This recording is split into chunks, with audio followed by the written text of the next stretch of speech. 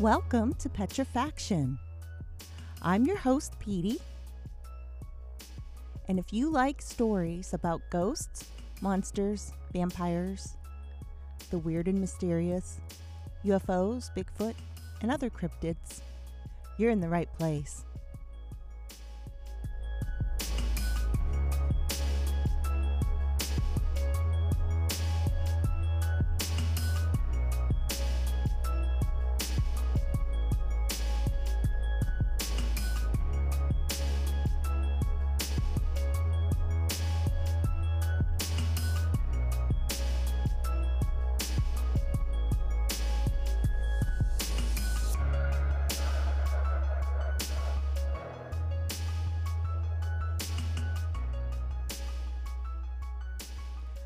Sit back, relax, and enjoy the show. And remember, friends, be prepared to be petrified.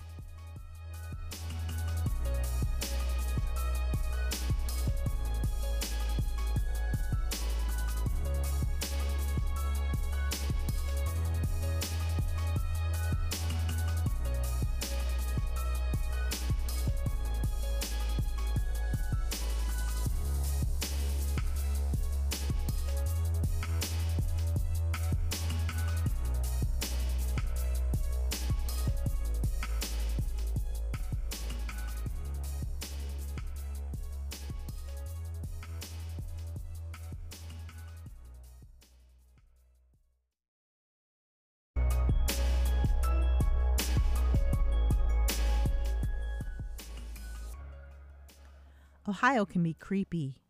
Everyone in Ohio has a story. Something they saw in the woods or the side of the road. Something that they can't explain.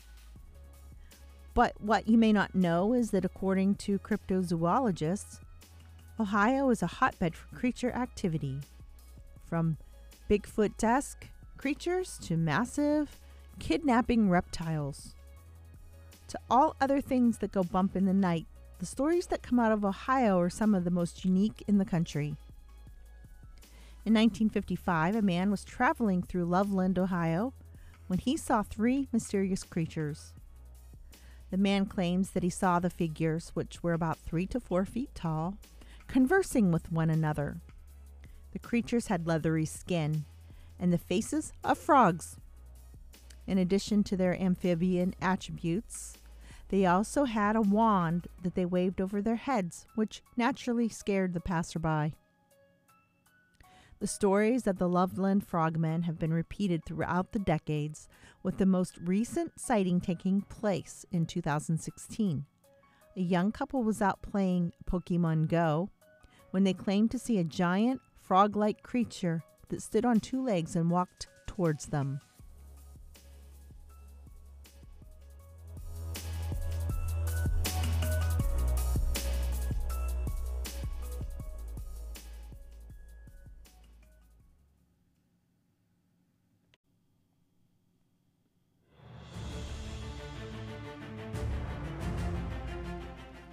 There were 7 U.S. presidents born in Ohio. They were Ulysses S. Grant, Rutherford B. Hayes, James Garfield, Benjamin Harrison, William McKinley, William Taft, and Warren Harding. The state's also nicknamed as the mother of modern presidents.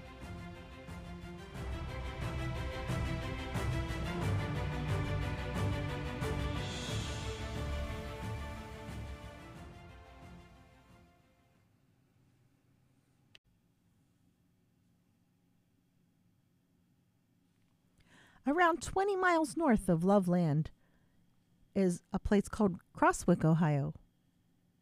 Although the monster hasn't been spotted in nearly 200 years, the legend of the Crosswick monster is still told in the area. According to reports, 2 young boys were playing on the banks of a small creek when they were startled by a massive snake-like creature. The monster sprouted arms and snatched one of the boys, dragging him nearly 100 yards to a massive sycamore tree that was assumed to be its den. The Crosswick monster dropped the child just outside a hole in the tree's trunk. The 26-foot diameter tree was eventually chopped through by dozens of men from the town And when the serpent creature reappeared, the men noted that it was between 12 and 14 feet tall. The monster escaped the men, crashing through a fence before darting into a cavern. The full description read, "It is described as being 30 to 40 feet long, 12 to 14 feet tall when erect, 16 inches in diameter, and legs 4 feet long. It's covered with scales like a lizard's, of black and white color with large yellow spots. Its head is about 16 inches wide, with a long forked tongue, and the mouth inside is a deep red." Although the Crosswick monster was never seen again, it's remembered as one of the most believable cryptid experiences in Ohio, as more than 60 men claimed to have witnessed it.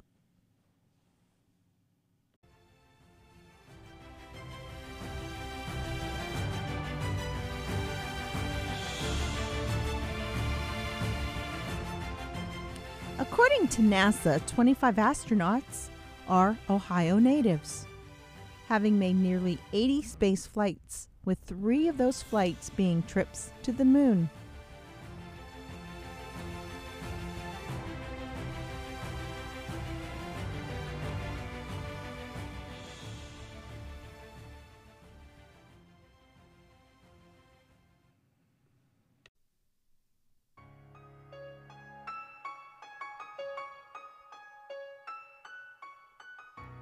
Have you heard about the Chicago Mothman? If you're not aware, in the last few years, Chicago, specifically O'Hare Airport, has been dogged with reports of all kinds of people, professionals, maintenance workers, you name it. People from the airport and surrounding area have spotted what they are calling the Chicago Mothman. In April of this year, there was a report submitted to singularfortean.com, and I'm going to give you the report that was cited on the website. Manuel Navarrete of UFO Clearinghouse received a report recently from a woman claiming to be an employee of the Chicago Aviation Department, who said that she saw a 7 to 8 foot tall, black, winged creature with glowing red eyes after leaving work at O'Hare International Airport at approximately 9 p.m. on April 15th. According to the woman's report, "I wanted to relate a possible sighting of the Chicago Mothman that I had on April 15th, 2021 at approximately 9 p.m. at Chicago O'Hare. I initially was not going to report this and had kept it to myself for fear of someone thinking that I've lost my mind and was just seeing things. That changed when I read the sighting that was posted on Facebook about the gentleman who had the Mothman sighting not even 2 blocks from where I work. The sighting prompted me to look up your website and eventually send this report to you. I work for the Chicago Department of Aviation at the office located on the airport grounds. I've worked there for about 9 years and had previously worked at the airport in another capacity for 5 years prior.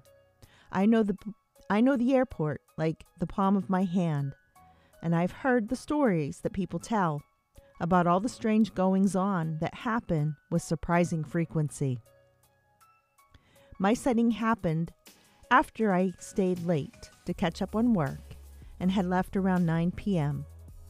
As I walked out the building into the parking lot, I heard what I could only describe as wings fluttering, kind of like you hear when a bird's going to take off or land. I dismissed it as just geese, as the airport has literally hundreds of them that hang around doing whatever geese seem to do. What followed was a loud screech. Nothing like a goose's honk, but a very, very loud, ear-splitting screech, like what you'd hear when a train's applying its brakes. But it was different as it went from a high octave to a lower one and then high again. I know it was not the train, as the train tracks are on the other side of the airport, about 3 to 4 miles away. I continued walking toward my car when I heard the screech again, and it sounded like it was coming from behind me. I turned and looked toward the trees over by the road and saw what looked like 2 red eyes looking right at me. I sat there looking at these eyes for what seemed like an eternity. I couldn't move, and it felt like the air was being sucked out of my lungs, almost like I was having an asthma attack. I saw this thing emerge from around the trees.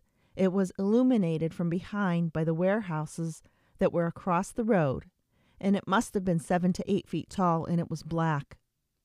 About this time, a large truck was coming down the road, and it shot into the air and was gone in the matter of a second. I stood there for a few seconds, still too afraid to move, when I finally came to my senses and practically sprinted for my car. I could not get into my car fast enough, and as I closed the door, I heard the screech again. I turned on my car and left as quickly as I could. The woman continues on with her report and states, I am not one for over-exaggerations, but I felt almost as if I was being stalked. I felt sick to my stomach for 2 or 3 days after that encounter, and it took just as long for the feelings of paranoia to finally go away. It was the feeling of utter and complete hopelessness that disturbed me the most, and it helped contribute to my hesitancy of telling anyone. I didn't even tell my boyfriend of this until after I had decided to send this to you. Navarrete went on to say that he was able to communicate with the witness via email, and after lengthy discussions about her job at the Chicago Aviation Department, she proceeded to tell me about her sighting. The office where she works is located almost directly in line with the structure where the previously submitted winged humanoid sighting occurred, he noted. It is approximately 300 yards away and within visual sight of the office. The next sighting referenced by Navarrete came from a man claiming to have seen a large humanoid owl while working as a shuttle bus driver at O'Hare on April 21st. According to Navarrete, the woman advised that she parked on the other side of the building facing the tarmac and cargo offloading area for a pair of long warehouses that house a multitude of air cargo companies based out of O'Hare. It's also within a block of a reported sighting last year by a cargo company employee that was submitted to Phantoms and Monsters in approximately 2019. Navarrete verified the details of the woman's sighting and asked her if she saw anything as she initially walked out, to which she replied that she had not because she was checking her phone and did not look up. He went on to ask her about the sound of flapped wings, and the woman told him that there are geese in the area nearly every single day, and she just assumed it was a goose that was in the parking lot or nearby and really paid it no mind. The ear-splitting screech was another matter entirely, and the woman reportedly said that even now the thought of that sound sends chills down her spine and brings up a feeling of fear in her. She compared the sound to train brakes, but modulating from high to low, and it would fade off before coming back again. As for the sighting of the entity itself, said Navarrete, the witness said that from the moment she saw it, she was frozen in fear and could not move. Her mind was only focused on the eyes, and everything else seemed to fade into the background. Navarrete said that when the entity came out from behind the trees, it stood there and stared at her for a few seconds before the vehicle interrupted the encounter. When asked if it made any advancement toward her, the witness said that it did not, yet she felt as if it was sizing her up or stalking her. When the vehicle coming down the road caused the creature to fly away, the witness stated that she felt spellbound for a few seconds, almost as if she'd been in a trance. The woman was only able to describe the creature as black, skinny, and tall, approximately 7 to 8 feet tall, and that it had glowing red eyes. The wings were also black and had an estimated 10-foot wingspan. She said that from the time the entity unfurling its wings to the time it was in the air was only a matter of maybe 1 or 2 seconds, after which it was out of sight. Navarrete concluded that after speaking with the witness, it is this investigator's opinion that she did witness something and that this case merits further investigation. A visit to the site of the incident will be conducted soon, and all photos and data obtained will be posted on the website for all to see, he added. Any subsequent updates will be shared by the Singular Fortean Society as they are received. O'Hare International Airport has been the epicenter of recent winged humanoid sightings in the Lake Michigan Mothman investigation. There have been over a dozen sightings coming from the airport itself since August of 2019. There have also been reports coming from surrounding areas of Lake Michigan, including states that surround the lake. Sightings have begun in the spring of 2017, but more historical accounts are being reported as more people have become aware of this phenomenon. One of the reports came in dated from back to 1957. So this is an ongoing investigation happening. There are a lot of sightings. There are a lot of sightings inside Chicago itself. And maybe we'll do a show just specifically on what is happening in Chicago with the Mothman. All right. That's all the time we have for this story. On to the next. Julia's story is a case from Devil's Den: The Reckoning by Terry Lovelace. And in Devil's Den: The Reckoning, Terry actually received numerous emails from people who have claimed to be abducted and their stories. And in the book, he has included a few of the stories that he received, and Julia's was one of them. So this happened to Julia when she was just a little girl, and it also happened to her sister as well. And although she doesn't clearly remember it being an abduction when it occurred, the things she remembers are told, but she had nightmares for many years after the incident happened, and actually throughout her whole life. And she never wanted to be regressed or anything like that. But through her dreams, she believes she knows what happened to her. And this is Julia's story.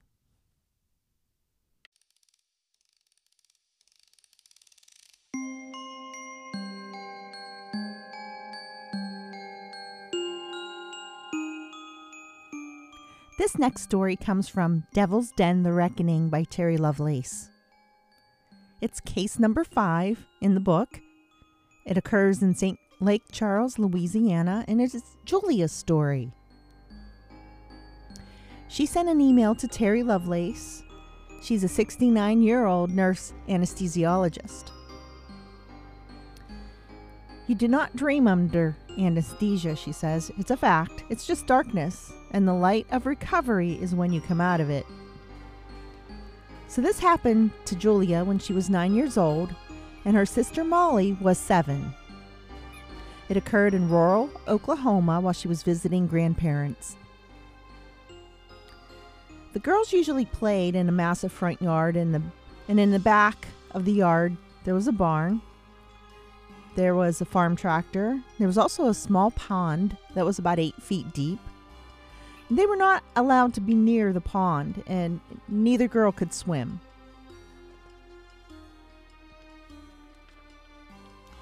The front yard's where they played, and the front and the backyard were separated. It wasn't by a fence, but it was a large berm, and this berm was described as being used as a roadway for farm equipment.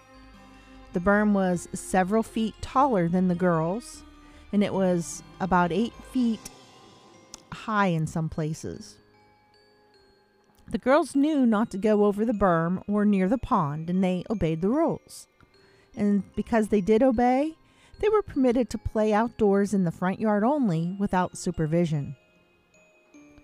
One afternoon, the girls could hear some music playing, and it sounded like a circus, and that excited the girls. It was the sound of a traveling circus show, and it was nearby. Molly asked, "Can we go?" Julia, being the older one, said no. No, we should ask first. But Molly pleaded, and Molly suggested that they stand on top of the berm just to get a good look. From the roadway on top of the berm, they could see a merry-go-round. To the left of the farm pond was a merry-go-round like nothing they'd ever seen before. It was huge, and it looked like the horses were alive, and it was spinning fast, too fast to get on or off, and it was hovering above the ground. Julia says we crossed over to the other side of the berm and sat back and just watched. They didn't go near it, but it was hypnotic, and at some point they lost consciousness. But she said that they no way had fallen asleep. Meanwhile, back at the farmhouse, the girls were being called for lunch. 3 different times they were called, but they couldn't be seen. The women started to panic, and Grandpa Jeb and their dad searched the farm while the women spoke to the sheriff. A large group showed up right away to search for the girls, and when the search came up empty, they believed that the girls were in the pond. And a boat was brought in to check that pond for their bodies. One of the boatmen then called out, "We got 'em, Jeb. We got 'em both." While on the pond, one of the searchers happened to look over, and he saw the girls laying still in the grass, both appearing to be deeply asleep. But the commotion woke them up. According to family members, the boatman looked over to the berm and nothing was there. He looked again only a few seconds later, and when he looked, they were both suddenly just there, and no one understood it. No one cared since they were safe. They'd been gone for 4 hours. It's a blank slate what happened. They felt as if they had just fallen asleep. Except for a few rare occasions, the family members never spoke about it again. And after that day, Julia and her sister were never close again. They rarely played together. They both became more serious and less playful. And after the incident, Julia went from being a mediocre student to an exceptionally good one. She understood concepts that she previously had trouble with. Molly lost her laugh and was never the same again. Julia had become uncomfortable with Molly after that. Molly was brooding, withdrawn, and she had a lot of trouble in school. Both the kids had changed. Molly never spoke with Julia regarding the incident, even on her deathbed. Molly refused to speak of it ever. Julia's dreams and what she thinks actually happened that day are below. She had years of nightmares and phobias following the incident. 2 recurring dreams are what she talks about 25 years later. And she says, "They took us. I can see them as shadow people, and then they become solid. We were taken into a white room, like a clinical field. They were gray, and there were taller ones speaking, saying, 'Don't be afraid, we won't hurt you.' She could see stainless steel probes, and she was probed in her nose. And then she says, 'They did something to me down there that I knew I wouldn't be able to have children.' And Molly, 'They did something to me down there too. They put something in my eye, and it hurt so much I thought that I'd lost my mind. And they took my virginity and my innocence.' As an adult, Molly became dependent on pain meds and had no close emotional relationships. Julia passed away shortly after her interview with Terry Lovelace at the age of 70.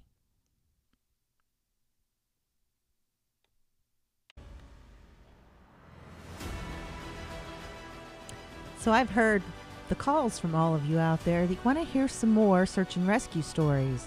I have another one for you today. It's from a search and rescue officer, and it goes with more Stairs in the Woods.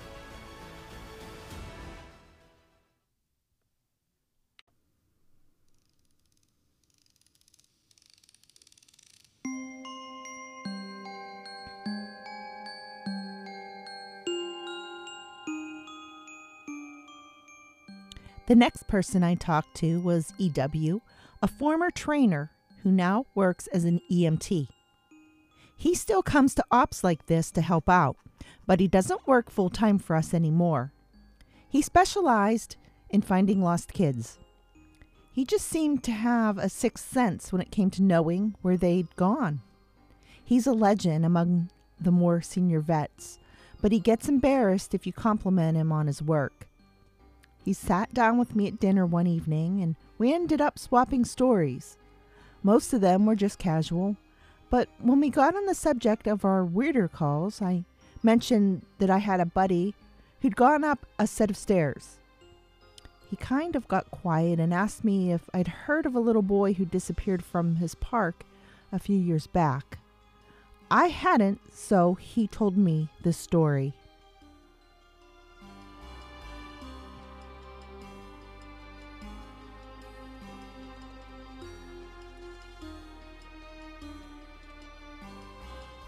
They were out looking for this 11-year-old boy, Joey, who'd gone missing near a river. Of course, the first thought was that he'd fallen in and drowned, but when they brought out the dogs, they led the SAR officers away from the river and up into a very densely forested area.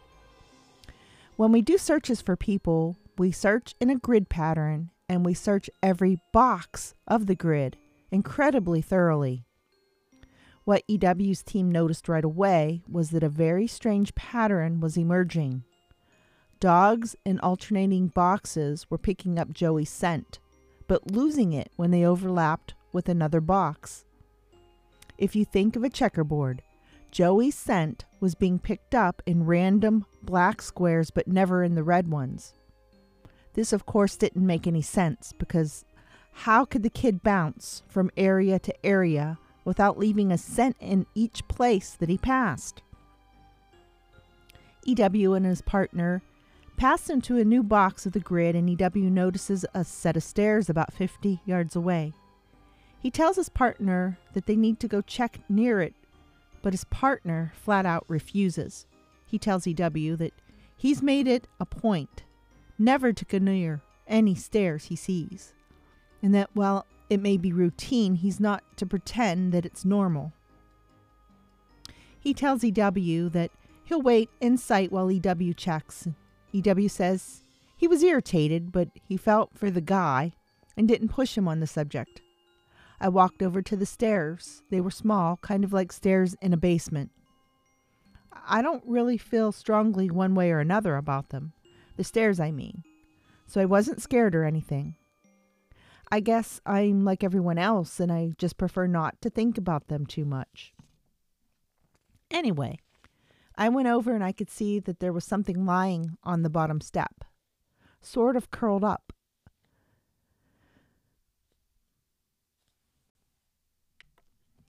My heart sinks because, of course, you always hope for the best. And we were confident that we were going to find this kid alive because he'd only been missing for a few hours. But I knew right away that it was him, and he was dead. He was curled up in a little ball on the step, holding his stomach. It looked like he'd been in horrible pain when he died, but I didn't see any blood except on his lips and chin. I radioed in that I'd found him, and we got his body back to command. That poor family, they were devastated. The parents couldn't understand how he'd be dead, because he'd only been gone for such a short amount of time. And on top of that, we didn't have any obvious cause of death, which just made it worse. I figured he'd probably eaten something poisonous since he was holding his stomach when I found him, but I didn't want to guess. It's hard enough to hear that your kid's dead, let alone have some stupid SAR guy guessing about what happened. They took him away and I went home and tried not to think about it. I hate finding dead kids. I loved this job, but it's one of the reasons I left. I've got 2 daughters, and the thought of losing them just that way was just... He choked up a little here. I'm not great with emotional stuff like that, and it's always sort of awkward to see a grown man cry. So I didn't really know what to do. He pulled himself together, eventually, and he kept going. We don't always hear back from the coroners about a case of death. It's not really our job to know, I guess, and sometimes if they think it's foul play, they won't tell us because of legal bullshit. But I've got a friend who works for the sheriff's department, and he'll usually pass along any interesting info if I ask. In this case, though, I actually got a call from him about a week later. He asks if I remember the kid, and yeah, of course I do. And he says some seriously weird shit is going on.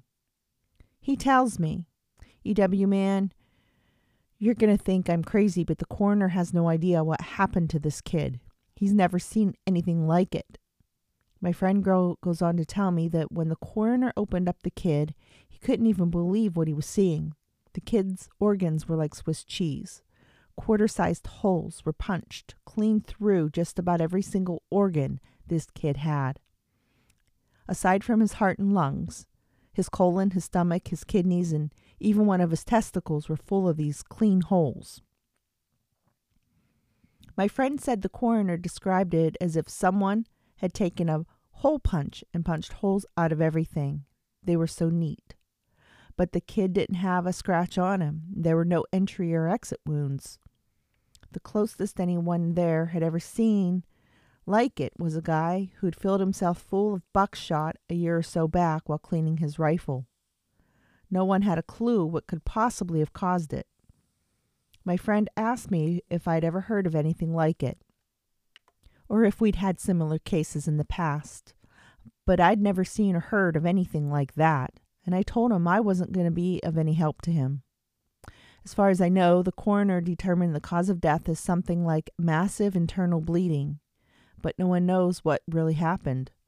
I've never been able to forget that kid. I have nightmares about it sometimes. I don't let my kids go in the woods alone, and when we go together, I never let them out of my sight. I used to love it out there, but that case and a couple others just sort of ruined it for me. Dinner was over, so we started to clean up and go back to our cabins. Before we went our separate ways, he put his hand on my shoulder and looked at me really close. He tells me that there's bad things out there. Things that don't care if we have families or lives, or that we can think and feel. He tells me to be careful, and he walks away. I didn't get a chance to talk to him again, but that story stuck with me.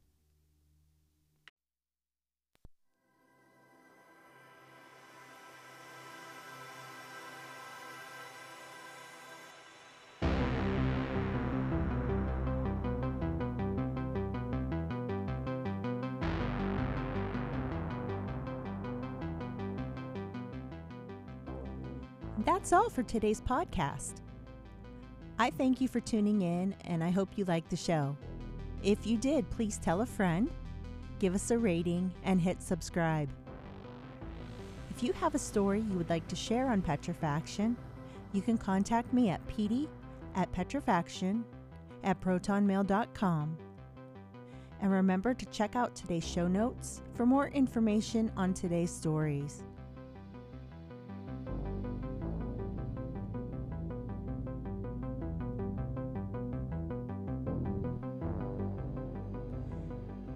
Please return next time to hear more stories. And friends, be prepared to be petrified.